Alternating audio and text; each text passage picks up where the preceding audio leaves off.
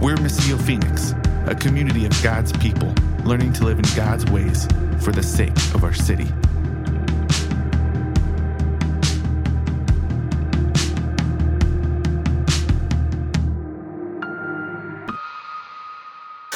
So I thought after Easter, celebrating like Jesus is king over the grave, he is king over life itself, he is king over all the universe. What a fitting thing for us to do, to look at the kingdom of God, which is exactly what Jesus came preaching. And so those are the lines we're going to focus on as we read the Lord's Prayer. Your kingdom come, your will be done. Jesus went preaching the kingdom of God everywhere he went. And so we're going to kind of discuss a little bit, what is that? Because if you're like me, like sometimes you get tired of these words that are thrown around all the time, but we never actually know what they mean. Anyone ever watch The Princess Bride? There's that great line where the guy's like, you keep saying that word. I don't think it means what you think it means, right? And I think sometimes we do that in church settings. Like we keep saying these words, we don't really understand what they mean. What does it mean to live in the kingdom? And so Jesus is going to teach us to pray for the kingdom to come. And he preached that the kingdom had come. What does that mean and what does it look like? And so we're going to kind of dive into some realities of what we think we see through Scripture the kingdom of God really is. But let's read his prayer first. Matthew 6, verse 9. Jesus was just talking about prayer and how not to do it like the hypocrites. And so he says, therefore, you should pray like this. Our Father in heaven, your name be honored as holy. Your kingdom come, your will be done on earth as it is in heaven. Give us today our daily bread and forgive us our debts as we also have forgiven our debtors. And do not bring us into temptation, but deliver us from the evil one. Some of your Bibles might have some later manuscripts also say, for yours is the glory and the honor and the power forever and ever. Amen. Later on in Matthew 6, as we continue through what's called the Sermon on the Mount, this kind of series of teachings that Matthew lays out for us of these things Jesus said. He also says later in verse 33, seek first the kingdom of God and his righteousness. This is in the context of him saying, hey, don't worry about all these things that you feel like you need in life to survive. Don't worry about those things. It's not going to do you any good. But seek first the kingdom of God and his righteousness. And all these things will be taken care of. They'll be provided for you. So Jesus teaches us, pray for the kingdom of God to come, and he teaches us to seek the kingdom of God in all that you do. And anytime you're feeling anxious or worried or scared, fearful, seek the kingdom. And so what is it that we're seeking? What is it that we're looking for? There's another time where Jesus in Luke 17 was teaching, and some Pharisees came to him. Verse 20, they said, he was asked by the Pharisees, when the kingdom of God would come, and he answered them, the kingdom of God is not coming with something observable. So like you're not going to see it. No one will say, oh, see here or there. For you see, the kingdom of God is within you. Or some translations would say, it's in your midst. It's here among you. And what I want to kind of propose to us is that the kingdom, and our missional community talked about this week, and Bethany had this great response. She said, the kingdom is where the king has dominion. Where the king, Jesus, it's his domain. He has dominion and authority.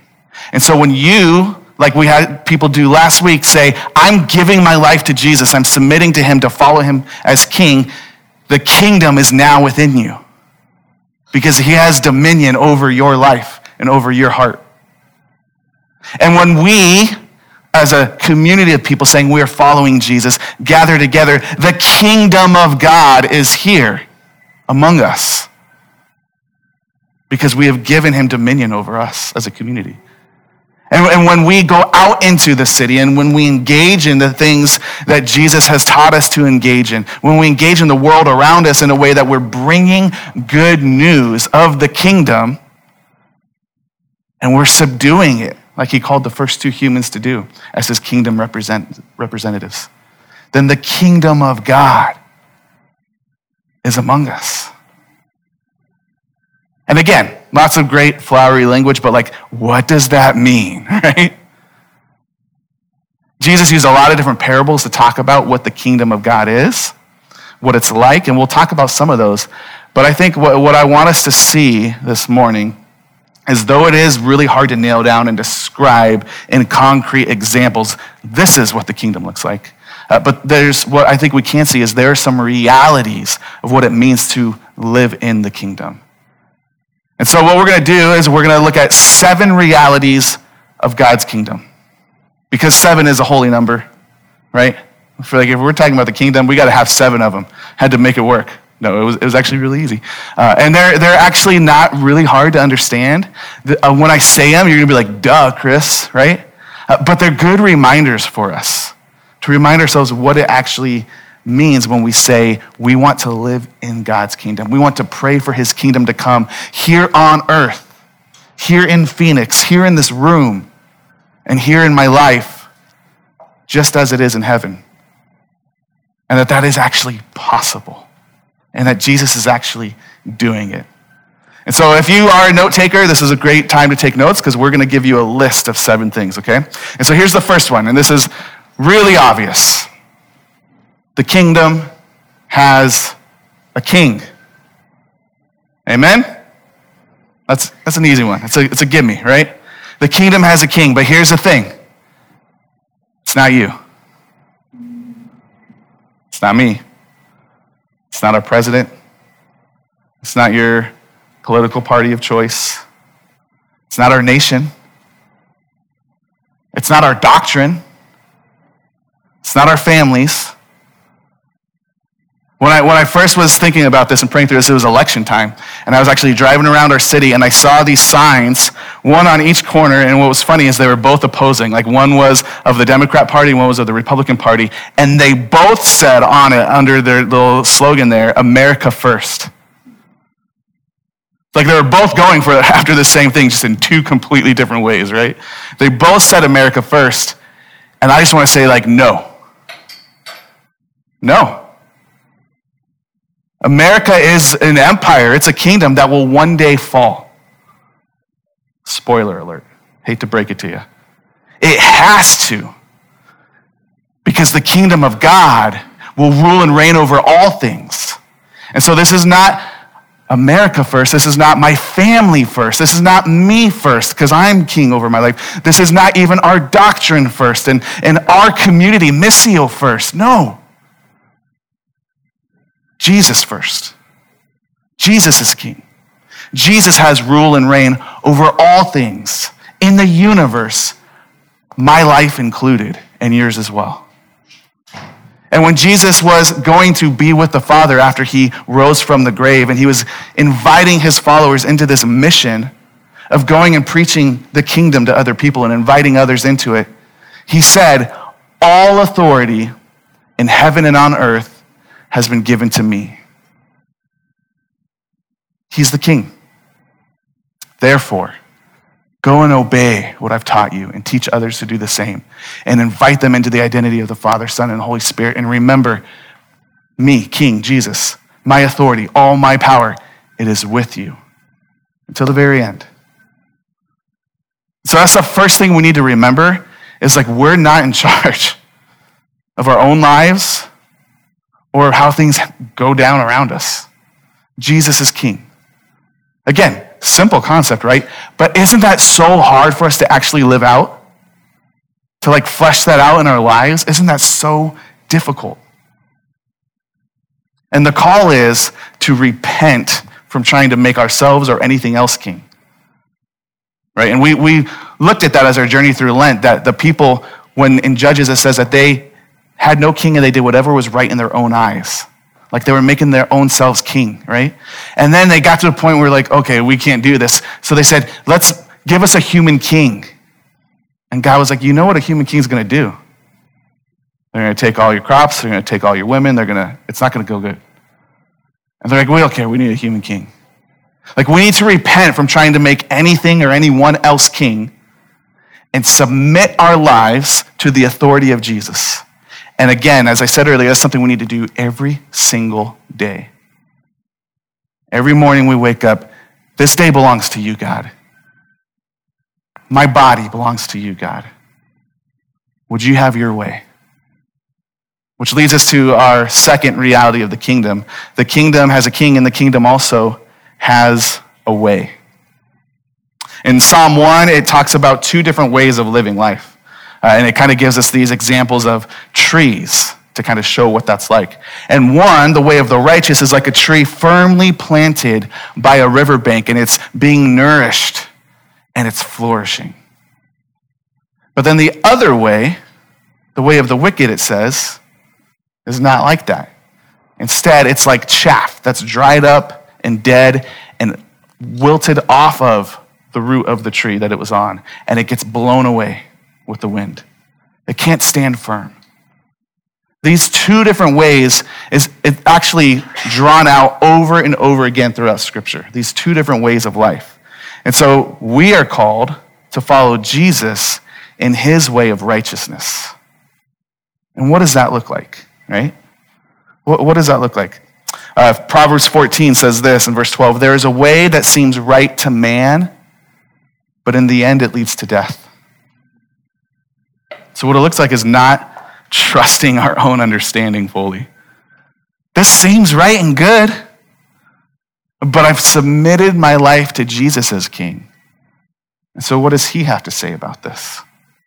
What does the wisdom of God say about this? What does Scripture say about this? Let me check with my community of other people learning together to follow Jesus and his way.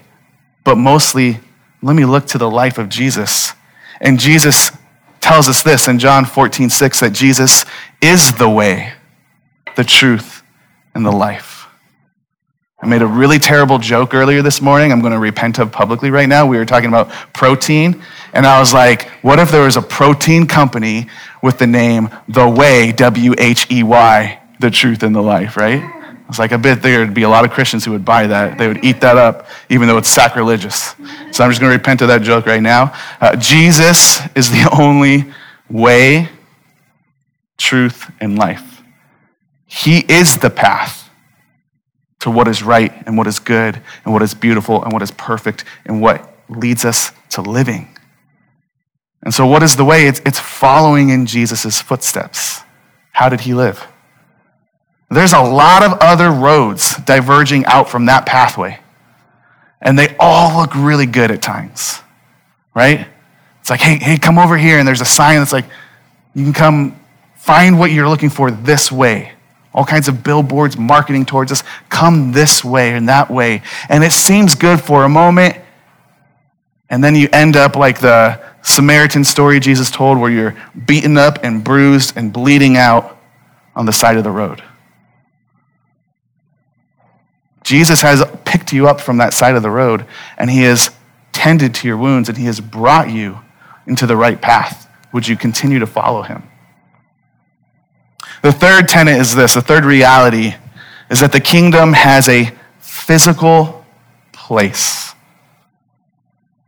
And this one is really important to me, because I grew up thinking that one day, what this faith is, what this story is right here, and I didn't grow up thinking it was a story, it was a list of rules to follow, so that one day, I too can float on the clouds in heaven, maybe playing a harp really beautifully.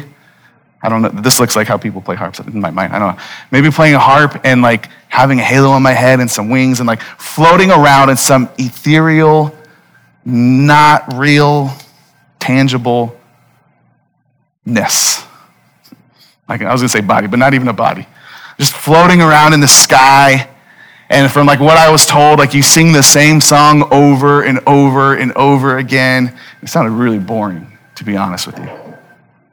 But that's not the story that this Bible tells us. The story is that God, who created the heavens and the earth, actually dwelt among the humans on the face of the earth in the very beginning. And he called it all really good. And a doctrine or a theology or a way of understanding this story that says that somehow our sin could undo everything God did and just obliterate it, and God would have to come up with a plan B one day. Okay, these bodies I made good, okay, let's get rid of those. This earth I made good, let's get rid of that. What does that teach us about this God, the creator of the universe, the king over all things? And I don't even know exactly where we got that from, because if we look to Revelation, you could fast forward there with me if you want right now. Revelation 21, at the very beginning, it says this. First verse. John got a vision. He says, then I saw a new heaven and a new earth. Okay, so even if our theology is like the earth is destroyed, what is God doing? He's making a new one. But actually the language there in the Greek is better translated to renewed. We could argue that later. That's fine. That's a side topic right there. But what God is doing is the old ways of the earth are passing away. And he's restoring and renewing. I get a lot of this, by the way, from that same word that's used in 1 Peter when it talks about that the earth was destroyed with a flood and there was a new earth. It's the same physical planet, right? But the old ways that everyone was doing everything that was right in their own eyes and they were constantly sinning against God, that was done away with. And there is a renewed way of living on the earth.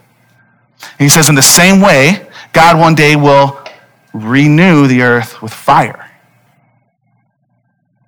And so I truly believe what this story is telling us is that God doesn't go to a plan B. He doesn't have to. He's in control of all things. And he is actually at work to restore this planet. Now again, we could debate that, and that's fine. Let's set that aside for a moment and go, even if this is destroyed, what God will do at least is create a new earth. A physical, tangible place for us to dwell in physical, tangible bodies forever. Jesus himself rose from the tomb in the flesh, in the body. When he appears to his friends, they touch the holes that pierced his limbs. They put their finger in the side where he was pierced. It's the same body that he walked around on this earth in. And he sits down one time and he eats fish with them at a campfire. Because he's not just floating around ethereally. And if Jesus dwells eternally in that body, why would we think following in him we would come to some other conclusion for ourselves? Jesus fully identifying himself with humanity and then humans becoming a different thing? No. No, we will live embodied, flesh and bone, but with bodies that will not feel pain, that will not hurt, that will not cry, that will not weep with sorrow, that will not break down, that will not go bald or gray. We will live eternally in a real place, eating real good food and hanging out with the real Jesus. It's going to be amazing. And I want us to see that this is one of the important realities of the kingdom. Because if we have this theology that, one day this is all going to blow up anyway, then why would we care for it? When God called the humans in the very beginning of the story to do just that, to care for and tend to the earth he made. And so part of living in the kingdom of God means we show up and we tend to and we care for God's good created world as a picture of the kingdom that will be fully made new and restored one day.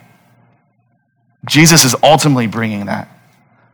But we get to be little foretastes of it, little previews. And that real physical place for the kingdom, it's where heaven and earth overlap and reunite again. Revelation 21. Sorry, I got a little carried away. I saw a new heaven and new earth, for the first heaven and first earth had passed away. The sea was no more. I also saw the holy city, the new Jerusalem, coming down out of heaven from God, prepared like a bride adorned for her husband. If you were to skip down to verse 9, you see an angel, a messenger from God, comes and takes John. He says, hey, come check out this city, right? He comes and he shows him what the city looks like, the city Jerusalem. And it has all kinds of Eden imagery. Everything that's put in that place is calling you back to the instructions God gave for the temple to be built in the Old Testament, which is calling you back to the things that existed in the garden in the very beginning. God is restoring. He's restoring us back into our home where heaven and earth overlap and God dwells with us. Amen? The next two kind of go together. And so the next one is this. The kingdom has a united people. There's over 50 times that the Bible, in the Gospels and in the epistles, the letters from the apostles to the churches, say this phrase to how to treat one another, right? And so you can go through those and it's like, be devoted to one another, love one another, encourage one another, serve one another, have the same mind as one another, over and over and over again. There's this expectation that you, as you live in the kingdom of God, are doing it with others. Not just you and God as a side quest, right? A little solo project. But we are entering into a kingdom that is filled with people. People just like us, who once too were on that side of the road, beaten and bleeding out. Who once too were living after our own ways and trying to build our own kingdom. And just like us, the other people sitting in this kingdom with us have been rescued by the King and brought in. And now we're all striving together to figure out what it looks like to follow that King together. We are called to be united. And the second one goes with it. The kingdom also has a diverse people. Revelation 7:9 says this, that when he saw the new heaven, new earth, when he saw it recreated, when he saw a vision of what that looks like, he says every tribe, tongue, and nation was present. Every type of people group was present. Think about the diversity that comes with that. Think about the different cultures existing. Think about the different ideologies that once existed and took place. Just think about this room right here. There are a lot of different stories in this room. And our goal is not to whitewash those and kind of make us all synonymous with one another, to make us all look the same, that we all listen to the same music and we all dress similar, we all raise our kids the same way. That's not what the kingdom looks like. The kingdom is like a ragtag bunch of people coming together as a melting pot. And all the different beauties coming and mixing together. All the different messes too. And yet as we come together, still being united around Jesus, yet diverse in so many other ways, those things that are messy start to get worked out as we submit them to the King.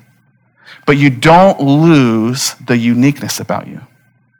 And in the very beginning, when God created humans, the first thing he said is not good is that the man's alone. And what does he do? He doesn't create someone or something that is exactly like him. Like in every sense, they were one and yet also distinct. From how their bodies were made to how they thought their own thoughts and felt their own emotions. Two distinct and diverse people, yet coming together in unity as one under the authority of their Creator. That's a small little picture, a preview of what the church, the kingdom of God, will look like one day.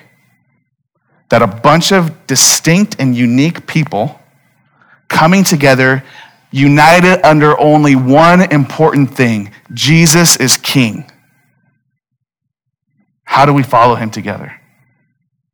And so we're called, as an expression of the church today, to be, again, a preview of that kingdom. How do we live with one another, though we're diverse, though we're distinct, yet united under the thing that really matters?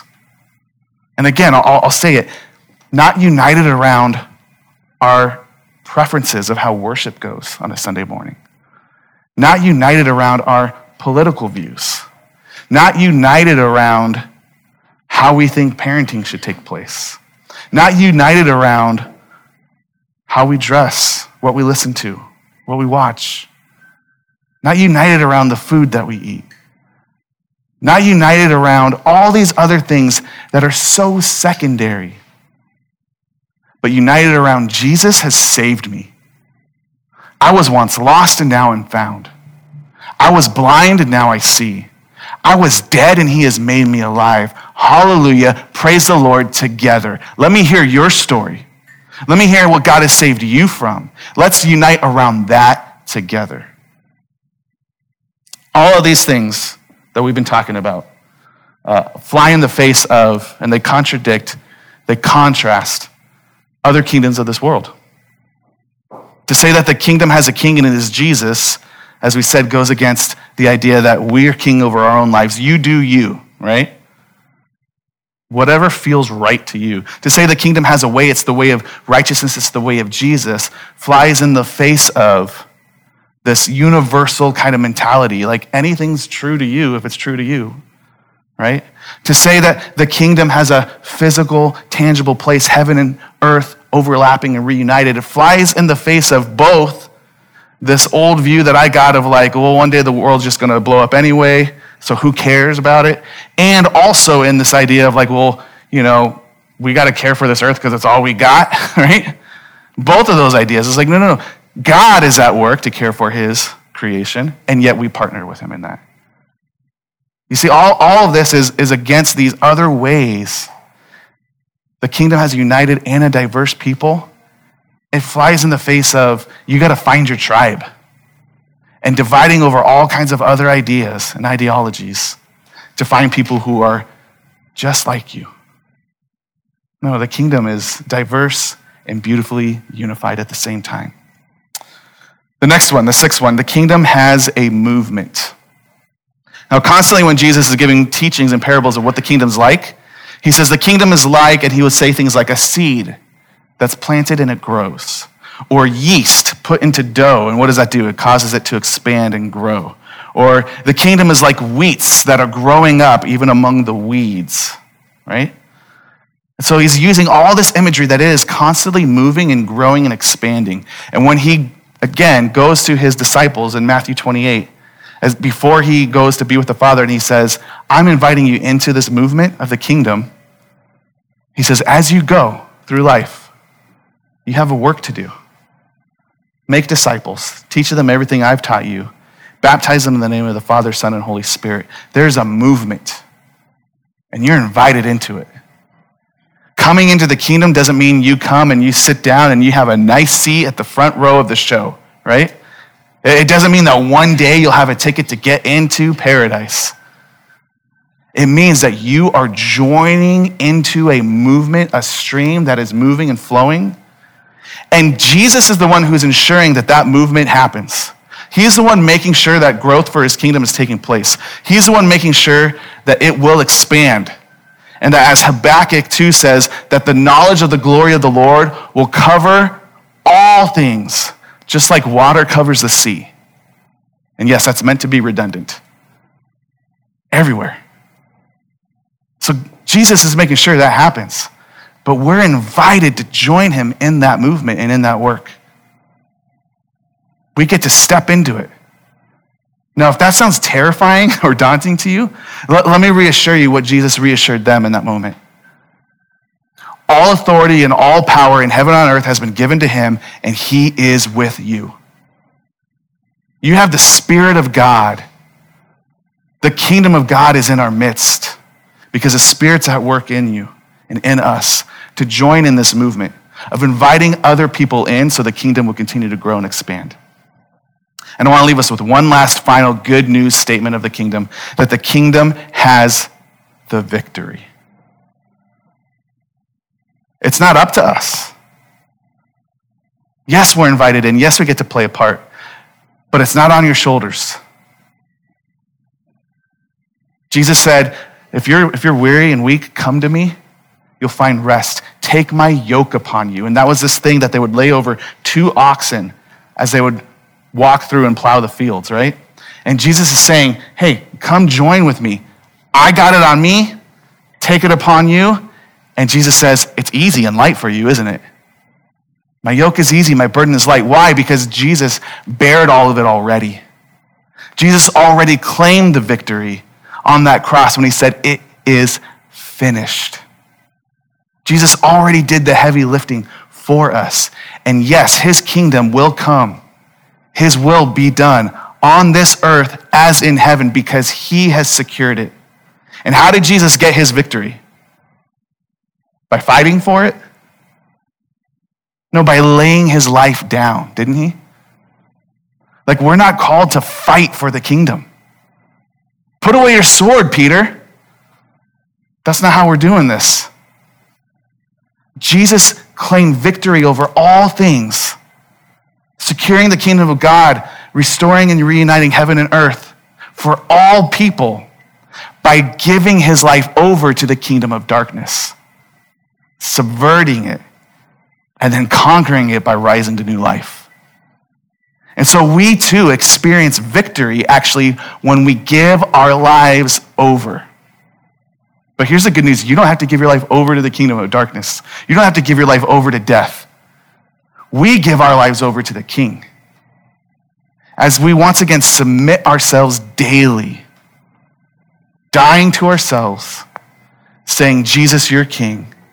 When we give ourselves over, not fighting for our rights, not fighting for things to be the way we think they should be around us, but giving ourselves over to Jesus, we will experience a glimpse of the victory that he has already obtained for us. In Revelation 22 now, let me skip to that and we'll close this out. Actually, first, I want to read to you Daniel 7, where we're getting how this kingdom does have the victory. Daniel 7, Daniel gets this vision, verses 13 and 14. He says, I continued watching in the night visions, and suddenly one like a son of man, which is what Jesus constantly called himself when he walked this earth. One like a son of man was coming with the clouds of heaven. He approached the Ancient of Days, that's the name for God, Yahweh, and was escorted before him. He was given dominion and glory and a kingdom, so that those of every people, nation, and language should serve him. His dominion is an everlasting dominion that will not pass away, and his kingdom is one that will not be destroyed. His kingdom has the victory. All other kingdoms must fail. And this, by the way, is one of the texts where likely we get the end of that prayer.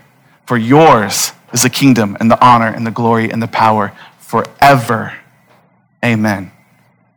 And so John ends his vision with this. Verse 20 of Revelation 22. He who testifies about these things says, this is Jesus, I am coming soon. And John's response, Amen. Come, King Jesus. The grace of the Lord Jesus be with everyone. Amen. This is the kingdom we're invited into, and we say yes and amen. Jesus, would you come quickly, bring your kingdom in fullness. But in the meantime, thank you that you are with us and you help us to show a glimpse of it to the watching world around us. I want to close with reading for us something that invites us into this very thing. It's from Philippians 2, verses 5 through 11. Adopt the same attitude as that of Christ Jesus, or King Jesus, who existing in the form of God did not consider equality with God as something to be exploited. Instead, he emptied himself. This is how he got victory. By assuming the form of a servant, taking on the likeness of humanity, and when he had come as a man, he humbled himself by becoming obedient to the point of death, even death on a cross. For this reason, God highly